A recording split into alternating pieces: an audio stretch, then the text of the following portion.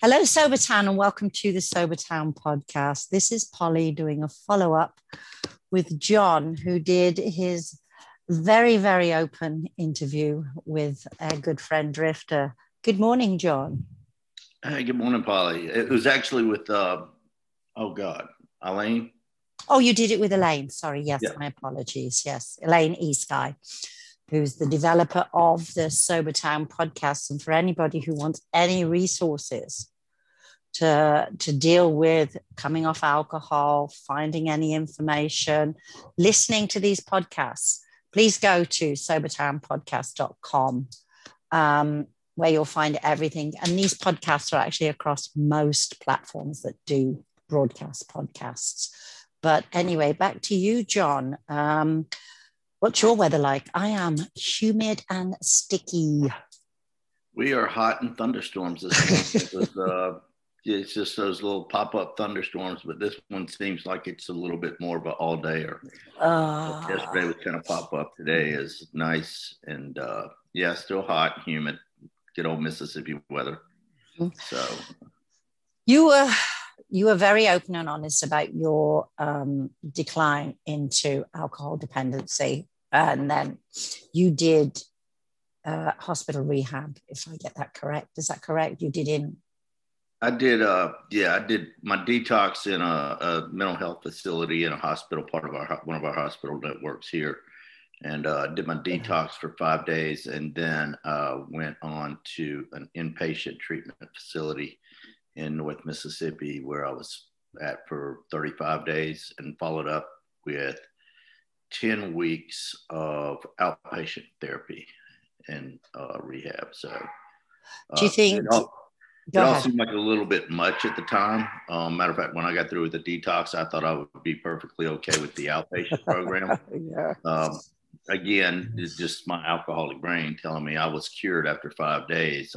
I'm rather miraculous. You know, my first trip down sober road, I was cured in a day and stayed dry for 10 years. But this time I tried doing the same thing, thinking after 5 days I could do outpatient and I'd be cured. And no, I did the inpatient, went straight from the hospital to the inpatient facility. And then I thought 10 weeks of outpatient was going to be a little bit excessive, but did the 10 weeks, really thoroughly loved it, learned a lot about the disease aspect of alcoholism, everything from the dopamine in the brain and all of the different things and the workings of it. And they actually have a aftercare program after the 10 weeks. That's good. You can continue to go work in small group, work with your therapist is there. And it's just a small group therapy session. And I did that probably we even met into COVID, so probably up until almost a year after my 1 year anniversary. So, would you say that, as we both know, connection and staying connected with others on the recovery journey is vital? But would you say you did more of the educational side of alcoholism this time to when you were previously sober, or did you delve just as much into it then as you did now? I did more of everything this time. The first go around, I didn't want to do it. I didn't believe I was an alcoholic. I was doing it to appease a sister who had just gone through a treatment program and has been sober almost 30 years. I was doing it for all the wrong reasons and just to prove everybody else wrong and that I could do it. Did you use AA during your 10-week outpatient treatment? Was it recommended to go to AA, or was that just something you felt? They recommended not specifically AA, but they did recommend some sort of, group going to some kind of follow-up meeting, group therapy type deal. So AA kind of became my choice during my 35-day residency. Yeah. So, where I swore at the beginning of that residency, because I'd been down the AA road before, that I was not going to be a member or part of AA. AA just wasn't the right thing for me. I think we tend to balk at at AA, it seems to feel like a stigma. Does that sound right to you? Like AA feels like a stigma? For me, the problem I had with AA is the first go around when I got sober in my 20s. The meetings I went to, I looked for every way, and because I truly didn't believe I was an alcoholic. Mm-hmm. So when I went to the meetings, I looked at every person in the room and I said, I'm not like that person. I'm not like that person. Oh my gosh, they killed somebody in a car wreck. I've never killed anybody. I look for all the that's never happened to me type situations to look for the differences. 2 years ago, when I started going into AA, I took a different approach, and I obviously had a lot more open mind because of everything I'd been through. And I started hearing people say things, people that were from the completely different opposite end of the spectrum say things about their thought process, about the way they saw things in the world, the way they saw their life. And I really listened this time and found out that, these people that are nothing like me are exactly and saying the exact same things that I say and feel and do. And I think that, and that's, in a 10-week program, you kind of grow close to your group, and not everybody in the group was members of AA. Not everybody in the group went to meetings. I was going to meetings religiously. I came out of treatment. I was going to do the 90 meetings in 90 days that they prescribe and challenge you to do. Mm-hmm. I was going to do that. So I was well on my way into AA. And even our therapist, when we had other members of the group that weren't as active in AA, she would ask me, and I told her, I said, you got to find the similarities.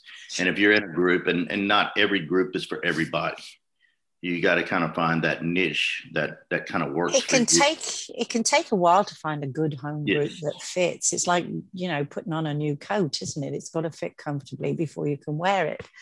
And sitting there saying, well, I'm not like them and I'm not like them. But then when you get down the nitty gritty, you suddenly discover, well, yeah, I am like them. I might not have killed anybody. I might not be sleeping under a bridge, but I have alcohol dependency, the same as everybody in the room. Yeah, and the sleeping under a bridge, I laugh at that because that was always my thing when I was still drinking. I would, I drink, and I probably drink too much, but I'm not living under a bridge. I haven't lost everything. My life is not over. I'm successful. I've got a great job. I've got my family. That was always my saving grace, that I'm not an alcoholic, because I'm not like that. The delusional thinking, isn't it? Oh my God, so delusional. Yeah, that's the worst part.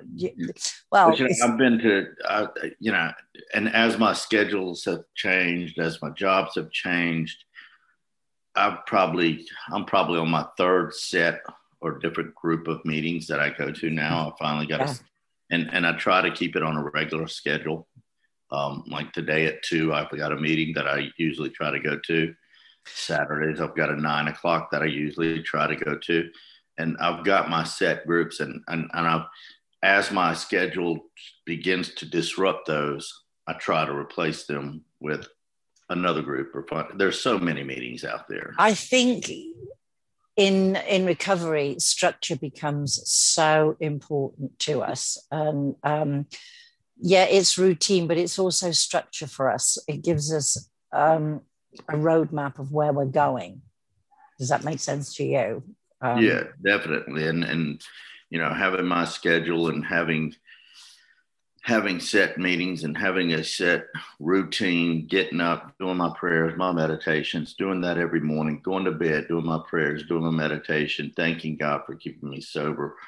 All of those things, starting the day with asking my higher power to keep me sober, and then going to bed, thanking them, and looking and reflecting at my day. Things I never would have thought of doing, that now I would not. I won't go to sleep if I don't do my meditation. If I don't reflect on my day in some way, I won't sleep. It becomes almost like a lucky rabbit's foot, doesn't it? It's like this is our little charm. This is our little lucky rabbit's foot. If we, if we can't do it, it sort of throws everything off. Well, and I've heard people talk about it at meetings and stuff. I typically do probably 3 meetings a week. Could I get by on 2? Maybe, probably. Could I get by on 1? Maybe. I don't know. I don't care to cut back to see. I don't want to take it to that point of, okay, well, I've been going to a meeting once every 3 weeks and I'm sober today, and then, fall off and just have everything go to shit again. I'm not willing to take those chances. So yeah, I do what I've done and it works. And I think, you worry that if you start dropping some of these things, the complacency might come back in. And I never want to get complacent ever. I'm to the point that even, I was in a conversation with one of my sisters. I've got 5 sisters. So when I talk about sisters, I could be talking about any one of them, but one of my other sisters was saying, just talking about the change in my life and how different I am today and how she prays I'll never go back. And I'm real reluctant to say I'll never go back. I don't plan on it. And I can sit here today and say I'm never going to drink again, but I'm not making any promises because I don't know what could happen as soon as I finish this podcast. I don't know what could happen in my life that might change that. That's why we can never get complacent, because we can never know what is going to happen within the next hour or 2 hours. Your life can change completely and be upended. And Karina and I, I don't know if you've ever listened to her and yes.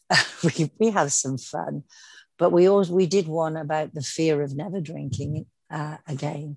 But her and I said, it's not a fear of never drinking again that gets us. It's a fear of ever drinking again. We fear. What will happen? How bad could it possibly get the next time? And as bad, as horrible as my story might seem, and I don't even look at it as being horrible. To me, it's a whole lot of God's grace in my life, and what would happen? What would happen the next time? I could easily, quickly become that guy under the bridge. So it just doesn't bear thinking about, because we know those feelings we had waking up the next morning after a good old binge. And I really never want to feel like that again. The lethargy, the bad heads, putting on the extra smellies and making sure you showered well so you don't. I never had the smellies.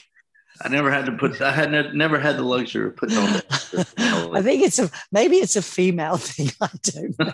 But making sure you brush your teeth, the mouthwash, and even going as far as, since giving them alcohol, making sure that it's mouthwash with 0 alcohol in it.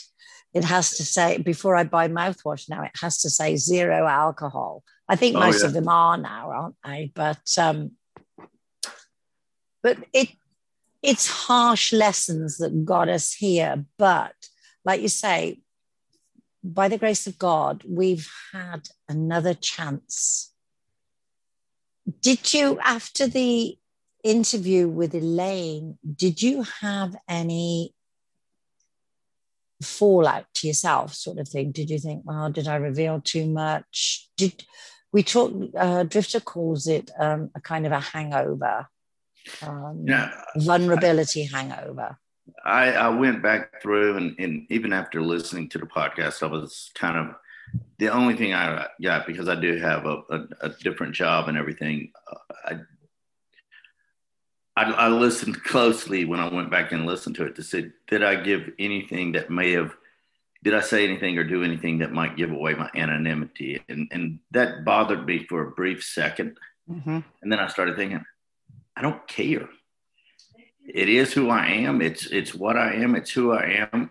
If somebody has a problem with it, and if I lose my job, then, so be it. I lost my job, but I did it for something that I believe in. It's, hopefully helping the next alcoholic. It's helping paying it forward, struggling.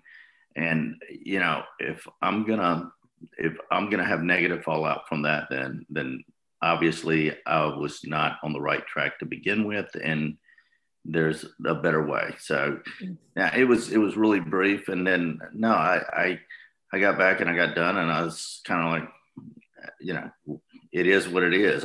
It's what happened. It's my life. It's how it's worked out for me, and it's all in God's plan. So it's you know.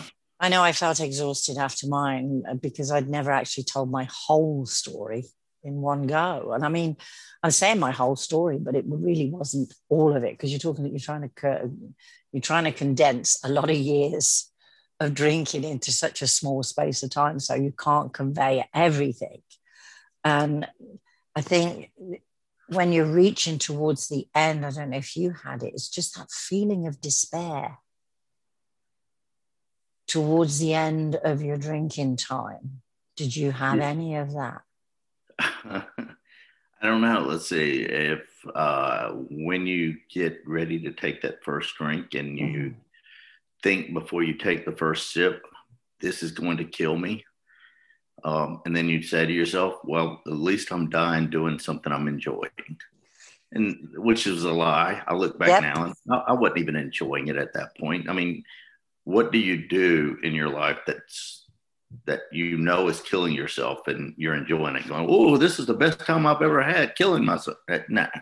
So yeah, it was pretty desperate. The despair was there. I didn't care anymore. I didn't care who I was hurting, to include myself.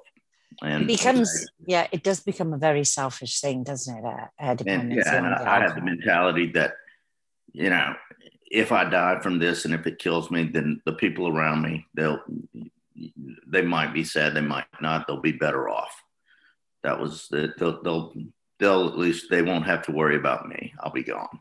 And now you're over 2 years ahead from that time, that dreadful time for you. And you look at your family, you look at the people around you, and how do you feel about it now? It's funny. You asked that, and I had a really interesting day and night last night. I've got people outside my door. My son's a musician. He's my adult son. He's a musician. He's 23, about to be 24 in a couple of weeks. And he and his girlfriend are in town from Nashville. And he did a show last night. And wonderful. They were getting to catch up with all of their friends that are here locally. And they were having a good time, like young people do. And I messaged them as the night kind of wound down, and we had left them and went our different ways. I said, look, if you get in a situation and you need me to come get you, please let me come get you. And I actually got the luxury to go pick them up that night. And not that they were obliterated or anything, but they knew they'd had one or two drinks and they didn't need to drive. Mm-hmm. And, to feel that value and to feel needed and to, and not just as a designated driver. I had a really interesting day yesterday. It was, I told you about the pop-up storms, and it was kind of bad weather here, but I got up early, and my wife and I have been in our house about 3 years, and there's just a lot of spots and places on the walls and stuff that needed touching up. And I actually got it done. I actually did it. I actually got the paint out, found the right paint, first of all, then started and did all those things.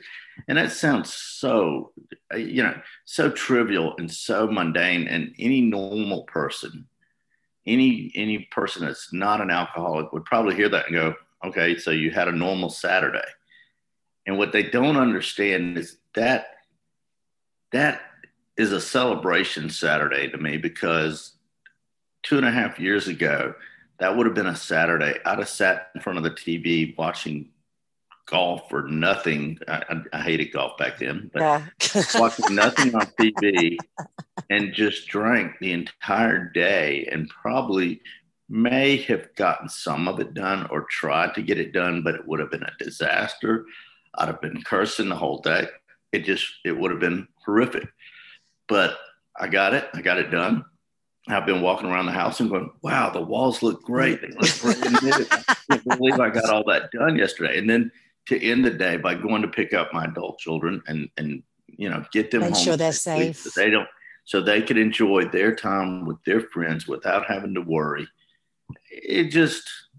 I wouldn't trade it. It's that feeling inside, isn't it? It's like this huge knot of happy. Yes. It's just like a big ball of happy inside.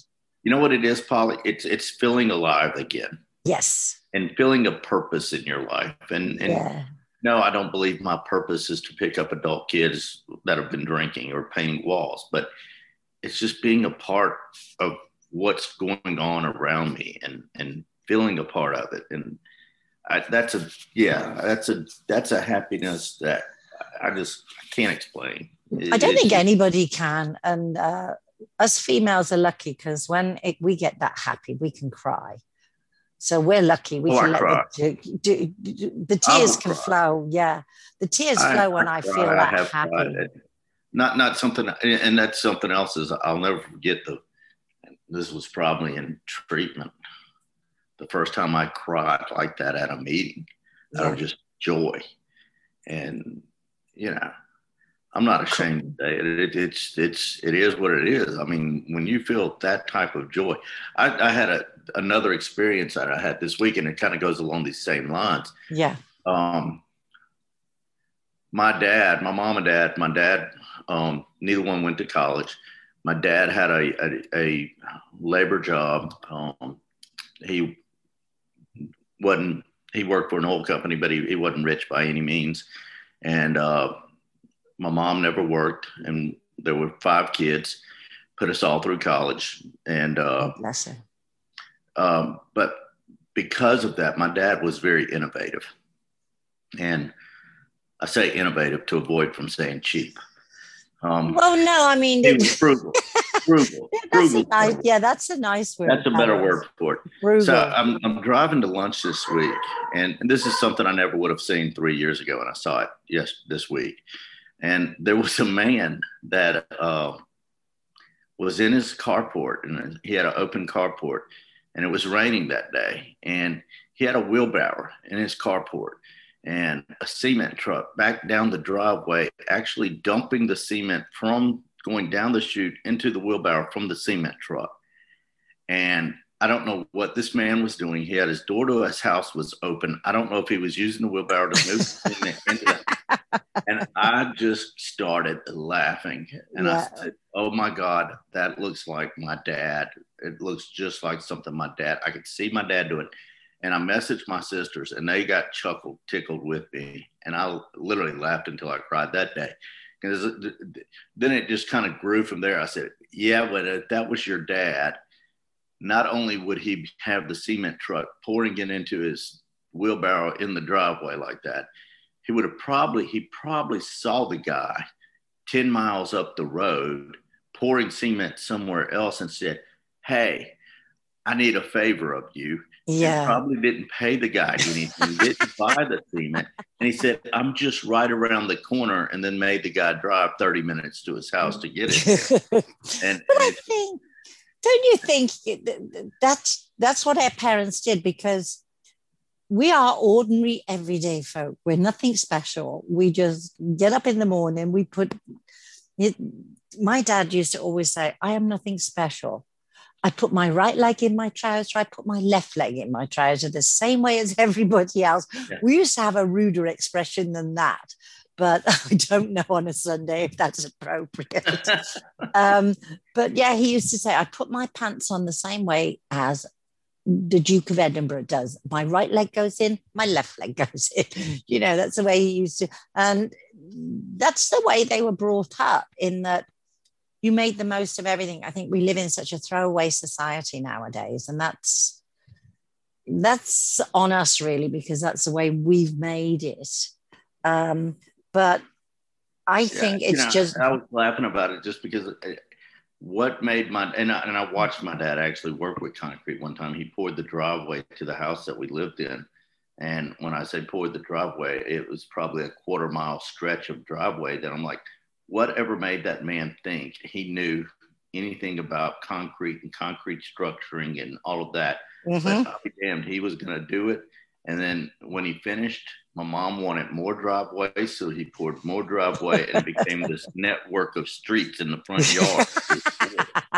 And that was part of the tickling of all this. I was like, Dad did what he had to do. Like a patchwork. He got it done. But I laughed until I cried on that on this. Those are the things we enjoy now. Those are the things we actually, exactly, because our eyes and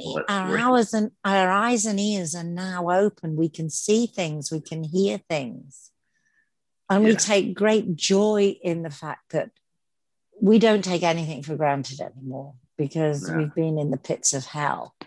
And there are still people out there suffering. And we're going to take a quick break. And when we come back, I want to touch on a subject that's close to me because of my husband. He's a vet, but I find out you work with vets, which is absolutely wonderful. So we'll take a quick break, and we'll be back in a minute. Hello, folks. This is Polly, and I am back with John. And you actually found a new calling, didn't you? My understanding is you work with vets. Yeah, I did. And I don't know if, anybody that's probably been to treatment, actually probably most people that have gone through early sobriety, you get it outside of that 90 days or so, and you're feeling really good, and that pink cloud is underneath you, and you everything is perfect and great with the world, and you're going to change the world. And yes, that for me, you're going to change the world. I'm going to work with other alcoholics. I'm going to work with addicts, and I'm going to get everybody into this sober life, and I'm going to do my part. And I did the same thing. And I came out of treatment. I was unemployed because of the incidents and everything that surrounded my downfall. And so I was unemployed. So I was hell-bent and determined I was going to try to find something to make a difference. As the pink cloud kind of settled back down to reality, it went from working with other alcoholics to maybe working with people in recovery to, I'm a veteran. Maybe I can do something with veterans. I don't know. Let's just see what's out there. So probably, I guess, somewhere around 4 or 5 months, I talked to a gentleman that was the director for a veterans agency that's here in Mississippi that works with veterans to help them purchase housing and works with them getting housing. And he was considering retiring. And we talked, and I got really excited. I said, wow, this is perfect. This is kind of along the same rails. It's not helping people in recovery or anything like that, but I'd be able to work with veterans, help some of these young kids coming back from Afghanistan and Iraq, and maybe help them get into a house. And a month later, 2 months later, he called, and it didn't work out. He had decided, the board that he worked with, the board decided to keep him, and he changed his mind about retiring. So I kind of did some other things for the next, I guess, almost right out of a year, and got a call in the middle of the pandemic in September of last year from the same director, and asked if I was still interested, and said that he was definitely retiring, and by now everything was kind of clicking along in my life and my sobriety and everything, and I was starting to see some of the 9th step promises, which anybody related with AA knows that there are things that you start to notice. And even if you're not in AA, the longer you stay sober, you start seeing little things happen in your life that never, and it's part of that awareness thing we were talking about earlier. Yeah. You start seeing things that happen in your life and becoming more aware of a higher power, something else other than I'm not doing this all for myself. Things are just working out. And, I went and I talked to the board of directors for this agency, and I remember telling my wife afterwards, because it only went about 30 or 40 minutes. I said, it either went really, really well or it went really, really bad.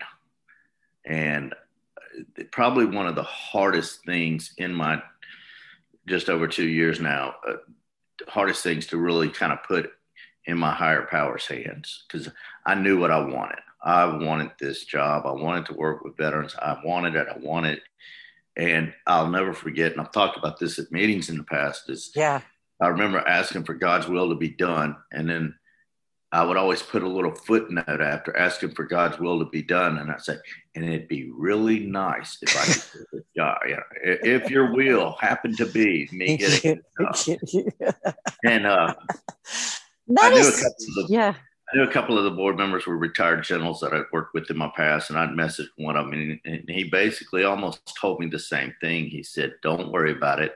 If it's meant to be, it will be." You have to let things. You have to let things just be, don't you? And that's one thing we do learn in sobriety is, okay, I've done this. Let's just see what happens next. And I think the one thing I have learned in sobriety, is it's come huge, is patience. Yeah, and I've also learned don't pray for patience, and I can touch on that. But it all worked out, and I got the job. I feel like I've made a difference since I've been there. Been doing it.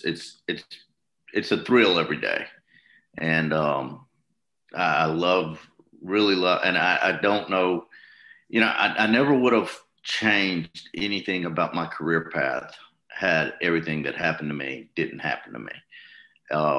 And I can easily look back now, you know, I feel like I'm doing something meaningful in life, whereas before it might have been meaningful, but I don't know what the meaning of it all was. I didn't see where I was really helping anybody or doing anything that just was going to change the world. Not that I'm changing the world now, but I do feel like that what my agency does and what we do for the state and for veterans it does make a difference. So, but no, I just thought you were talking about patience. It was, I've had more alcoholics tell me that are in recovery, tell me, be careful what you pray for, because if you pray for patience, God will give you patience, and you will, whatever you're looking for or whatever you're wanting or whatever you're waiting to happen, you're going to wait just a little bit longer, because that's how you learn patience. Mm-hmm.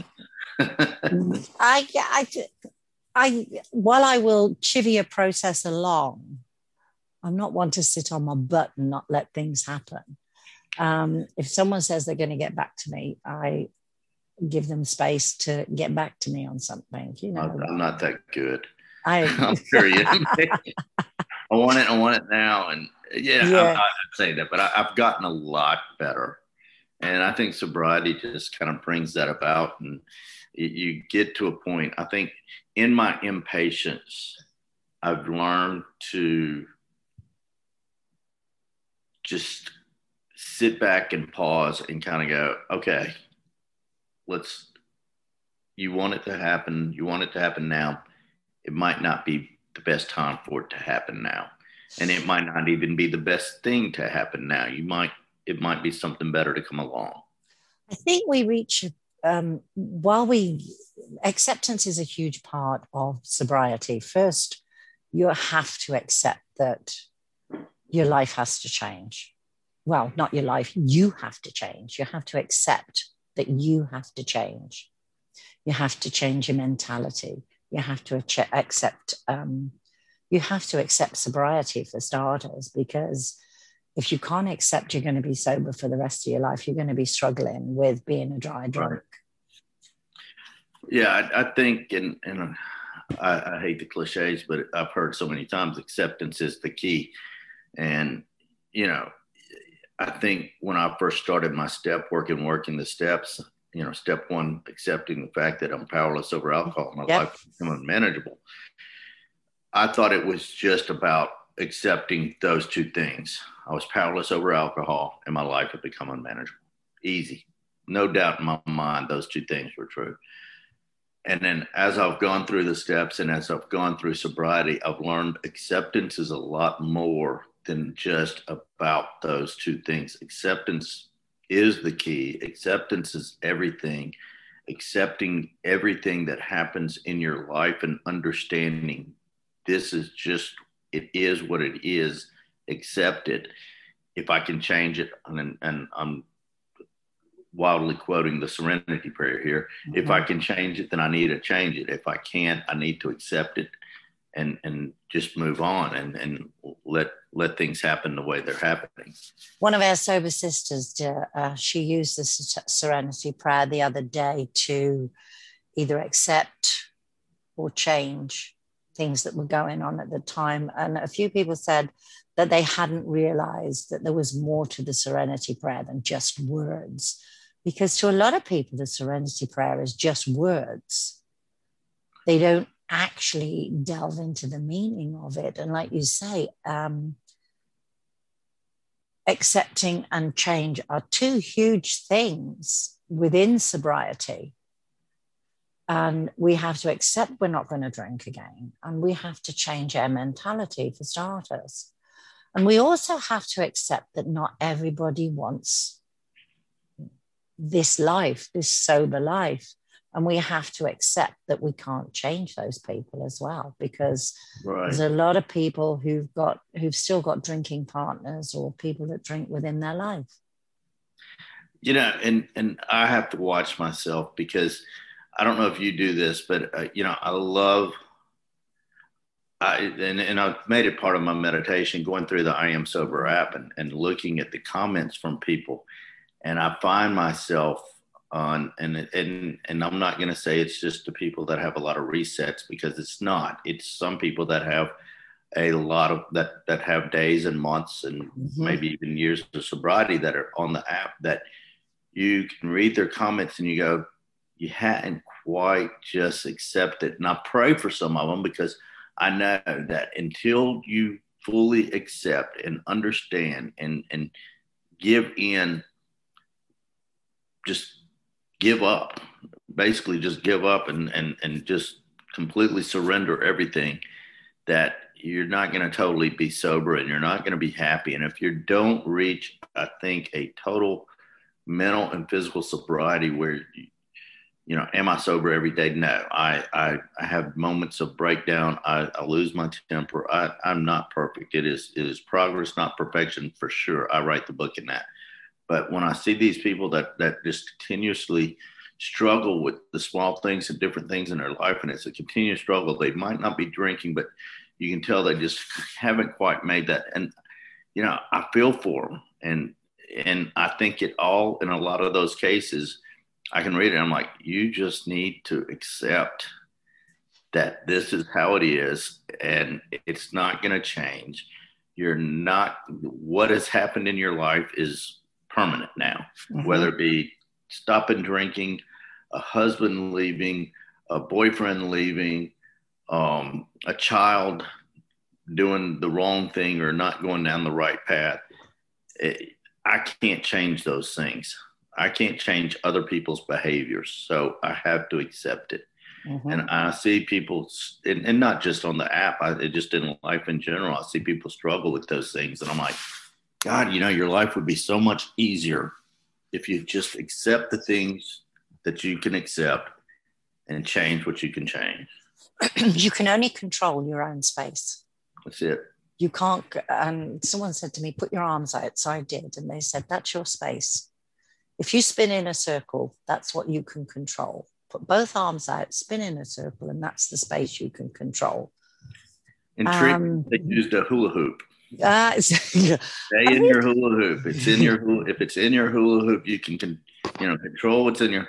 And I did not get that, and I'll never forget the counselor that kept using that damn hula hoop. And I was like, "What is the point of you in that damn hoop? You look stupid. You're a grown man with a hula hoop." And now I look at that and I go, "I get it now." And I need to go back and I need to make amends with the guy and explain to him, okay, your hula hoop looks stupid, but I totally understand it and get it now. I was on a cruise many, many years ago. And one of the competitions was hula hoop, funny enough. And I won. It was who could keep that hula hooping for the longest. And mine stayed up the longest. Yeah, I won the dance contest on our cruise, not the hula hoop. I did win the dance. I don't know how. And it's always alcohol is the prize, isn't it? It's alcohol. What is it? Give me a bunch of flowers next time. But anyway, but I agree with you in that acceptance is huge. I mean, my husband's a vet, as I said, and he's a very, very sick vet. He is 100% service connected sick. And I think I learned to live one day at a time before I got sober, because when you've got someone who's sick like that, you just take it one day at a time because you can't know what's going to happen. And I think that was good education for me, because, yeah, I know what's going to happen tomorrow. I'm going to take him to dialysis, but that's about as much as I know for tomorrow. Yeah, yeah. And depending on, and I know I accept I'm going to watch the England game this afternoon, and anybody watching England are going to definitely win this afternoon. 2:00, I'm watching the England game, so do not disturb. Now, are they playing there in Texas? I'm still trying to find out. I wish. I'm still trying to find out what part of Texas you're in that has the England game and that accent that you carry. The part that's in my lounge. And the TV, that's the partner in Texas that's got the England game. And also, funny enough, I don't like to call her my stepdaughter, I call her my daughter. They've become huge soccer, as you call it here, fans, so they will be sat around their TV this afternoon rooting for England. But I think I love my life. I don't know about you, and you talking earlier about the feeling inside when you were fully present and able to go and pick your son up and make sure he got home safe. That is big as a parent, isn't it? To be there for your child. Doesn't matter how old they get. I've got a baby who's going to be 50 next year, so that's scary. But to be there for them, it's huge. Oh yeah, and then to think back to even when he was in high school, and you know, you never want to think this, but you always think it as a parent. What if something happens? What if I have to go to the police station? What if I have to go pick him up? What if? And I can remember sitting in my living room drinking and going, well, I hope nothing happens tonight, because I damn sure can't get out and go get anybody. I can't do these things. So, you know, you're almost paralyzing yourself to be a good parent. And, you know, I've got a 19-year-old daughter, and I tell her the same thing. I said, look, be smart. I know what's going on out there. If you have one drink, it's one drink too many. Let me come get you. And to be able to be a parent, and to be able to care, and to be able to, and not just to pick up and be a shuttle service, but just so many things. You know, 2 weekends ago, I moved my daughter back to her new apartment in college. I wasn't happy about it. She chose to do it on the weekend of the 4th of July.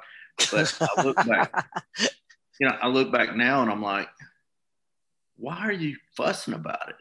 You should be thankful that she needs your help, that she wants your help. And I'm able to be there for her. Don't tell her I said any of that, because I'm still wanting her to know that she made the wrong choice to do it on the holiday weekend. But my thinking on that would be, okay, but there's a 4th of July next year.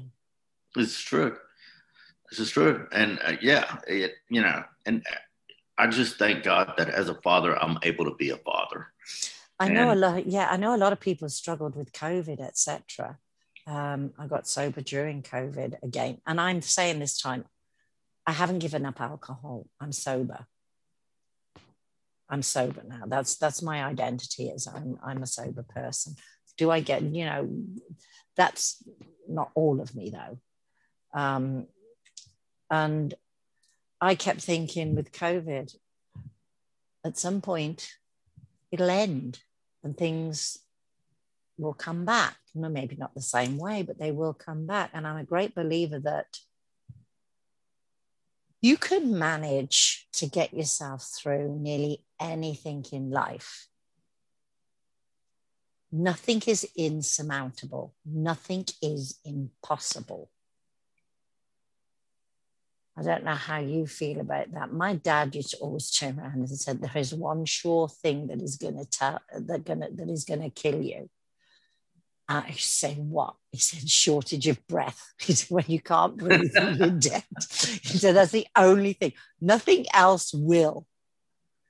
Yeah. So, No, and I truly believe that. And, my kids, my wife, my children, they suffered through all of my drinking. Yep. I wasn't there. And when I was there, I wasn't present. And, yes, am I perfect? I talked about it earlier. I'm not perfect in any means. I still lose my temper. I get frustrated about having to move on the 4th of July weekend. I but I'm at least here. I'm at least there. I'm present. I'm not, I don't even want to know what that weekend would have. I don't even know if I would have done it. I might have just said, no, it's the 4th of July weekend. I'm going to stay here. I'm going to drink. I'm going to do what I always did on the 4th of July. So, I owe it to my kids. I owe it to my wife to at least give them this time now. And I think also we're so lucky in that our family, I would say, forgiven. We are forgiven in some ways. We have to work for that forgiveness, but that's an everyday thing. That's in us being sober and being present and being there for the people that were there for us, working towards rebuilding. Yeah, and I think going back into the AA thing, I mean, it's part of my living amends to my wife and to my kids. Yes. It's the only way I can truly be sorry for my actions in the past is to now give them a living amends and be a better father, be a better husband, and to do better than I have the previous 18 years of their lives. So it's... And to be given that second chance to do this, yes, it's gold. It really is. AA is, when it was first, was it 1936, is it, or 35? 36, I think you're... 36. It was based around God. But I love the expression because I was raised Catholic, but I wouldn't say I was a religious person. I believe, but I love the expression, the one expression that did sit with me, because a lot of people have trouble with AA thinking it's very religious based, and it's not. The words that I always accepted were a God of my understanding. Yeah. Because we call it God, some people call it Allah, some people call it Jehovah. He's got many, many names. And a God of my understanding nature was my God. Actually, nature was where I found my serenity and my peace with myself. And I think that, to me, is, I don't know, a God of my understanding, the place where I find my peace. Does that make sense to you? And yeah, I grew up Catholic as well, and we still practice. I still go to church, but I get my true religion, my true spirituality from my meetings, from my meditations, from my prayer, and the man pouring concrete into his wheelbarrow. That is truly my religion, and seeing things that make me think, and that and it might sound silly to consider something like a man pouring concrete, but that, to me, it reminded me of what and everything that my father did and gave to me, and to see those things and to see how creative, and to think about how creative my dad was. Was he always successful? Oh, hell no. He was human, and none of us are. He did, he wasn't perfect, but to see those things, that to me is the spirituality and the God in my life. Watching my cat find joy in chasing a piece of string around the floor and stuff, that to me is just comical, and that's the God of my life. You've got a cat that chases string. Mine brings me snakes. Oh no, mine's not. I get mine's still a little kitten, so no snakes yet. But no, we get little snakes, little grass snakes and cockroaches. Mine better stay inside and stay away from the snakes. But well, there's chickens at the bottom of the garden, and so we get Texas-sized mice. So it's like, oh Lord, yeah. No, my wife would die. I think the cat would be gone if the cat started bringing animals up to the door. But sorry, I interrupted. Somebody I was talking to, I read or saw somewhere where somebody their higher power, their God of their understanding, they did not refer to him as God or Allah. It was Bob. Yes. I thought that was Bob. And I had a friend who actually they turned it around. It was dog, not God. Dog. It was dog. So I mean, we can call it anything we want to within our own mind, because this is where we do a lot of our work. We have our community. We have our connections, which are so vital in the journey to sobriety, but we also have our mind, and this is the place where we do the hardest work. The thinking. That's the brain, the mind, all of that is such a big, huge, pivotal part of all of it. And I think that's part of it goes back to having those routines and having those set programs and things that work for you. It's getting your brain programmed and set in a manner that this is the way my day goes every day, and then accepting the fact and using that acceptance when it doesn't go that way. When I'm out of town because I'm moving my daughter or I'm doing something else and I can't make a 2:00 meeting, it doesn't mean that my day is going to just fall apart and, oh my God, it's the end of the world. It's, you know what? I'll go to a meeting tomorrow at this time, or I'll do this instead, or finding a way to adapt. And when change happens, adapting to that change. And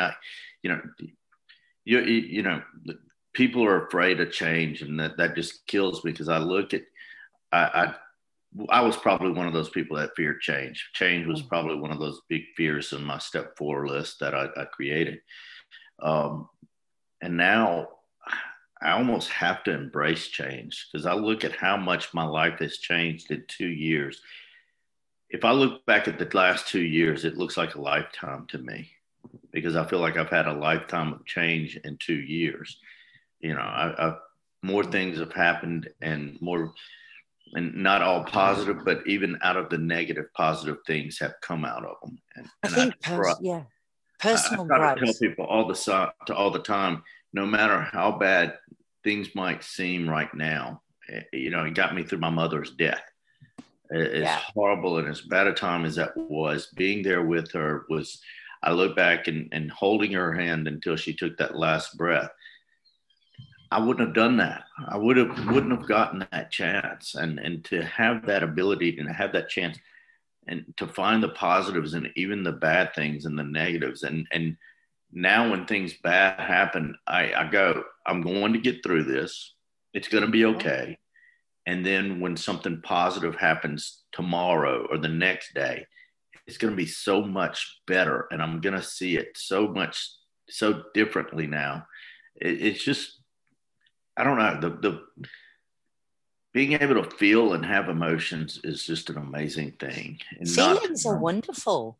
And I think everything you just said, there's just one word totally at the front of my mind that we've talked about: acceptance. And we accept life on life's terms. Is life always wonderful? No. And we have to accept that. I also have lost my parents. I lost my first husband. I've lost a sister. I cannot bring them back. I cannot change the fact they're gone. I have to accept the fact they're gone and accept the memories that they left with me with, and I think just accepting life is what we've done in sobriety. We've accepted our life, and I think for many years we didn't even do it. We didn't live. I don't know about you, but I didn't. I wasn't anywhere within the spectrum of living. I went about my day. I did what I was supposed to do. I functioned, but I didn't live. Now, like you say about the emotions, the happy emotions, and I think here we go again, accepting all the emotions, the good, the bad, the happy, the sad, the crappy days, the good days, the days where you see something that just makes you chuckle so much. And those happen a lot more often. Are you finding that you are laughing more often? Oh God, yes, yes, and healthier, heartier laughs about, and just sometimes the strangest things. The cat bringing a snake up to the door. I don't know. Luckily, it hadn't happened, but that it can be funny. And yeah, and I can't remember who it was that was talking about it the other day, but somebody was talking about how so many more things are now so apparent, and that they see so many different things, and they didn't think. Oh, I think it was the interview with Cece. Yeah, she was talking about Karina. Yeah, she didn't think she could be funny without alcohol. that was it. Yes, and now she's realizing I'm actually a funny person, and people enjoy being around me, and I've had to kind of reteach and relearn that over the last 2 years, that you know and you know what, again, I hate to bring the word up again, but it's acceptance. yes. I go into social events and I don't worry about, am I going to be the life of the party? Is everybody going to want to talk to me? It is what it is. If people come up and talk, I'm okay going to a party and being off to the side and just observing and just being People watching.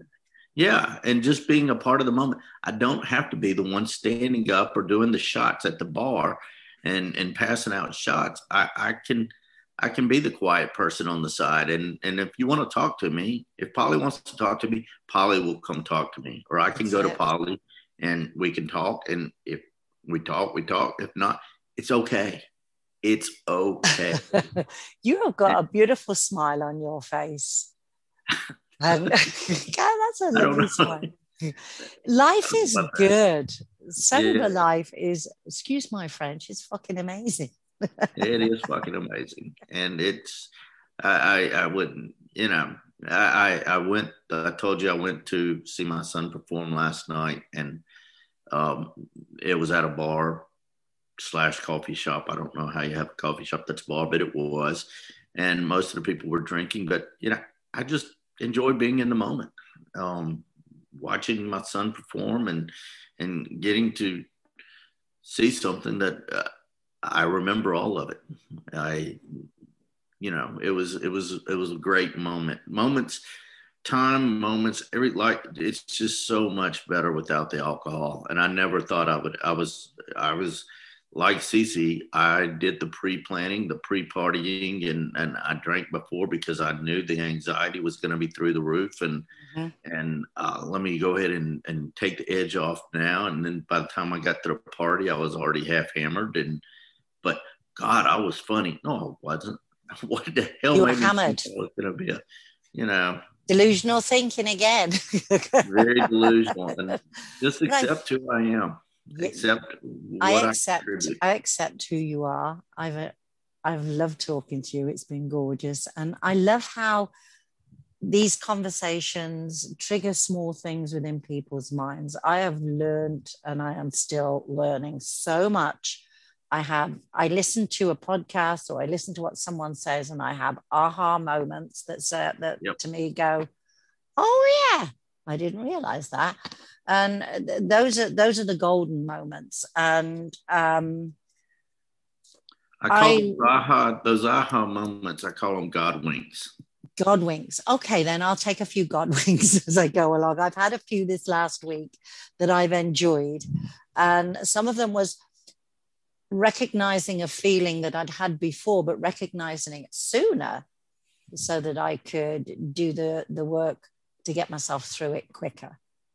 And I think that's one of the good things in sobriety is you start to recognize different feelings, especially feelings that you don't realize how tired you are. And that's one thing can trip you up, is when you get tired. But now I recognize that and I go, okay, step back here we go with the pause. You have to step back. You have to pause. You have to refocus, recharge, and then put your shoes back on and get back on. You know, it's life. And I've enjoyed this, John. Thank you so much. That's been great. I'm not sure if it's exactly what Drifter was wanting, but you know what? It is what it is. It's a talk, you know, and people can relate to it. Drifter can accept it. That's it. That is, I think that's what we call this follow-up, acceptance of a good life. And it is a good life, people. It's a beautiful life. John, thank you for accepting my invitation. I've enjoyed it. Maybe we can do this again sometime a little bit further down the road. But thank you very, very much, John. Thank you. I enjoyed it. It's always great. Yeah, thanks.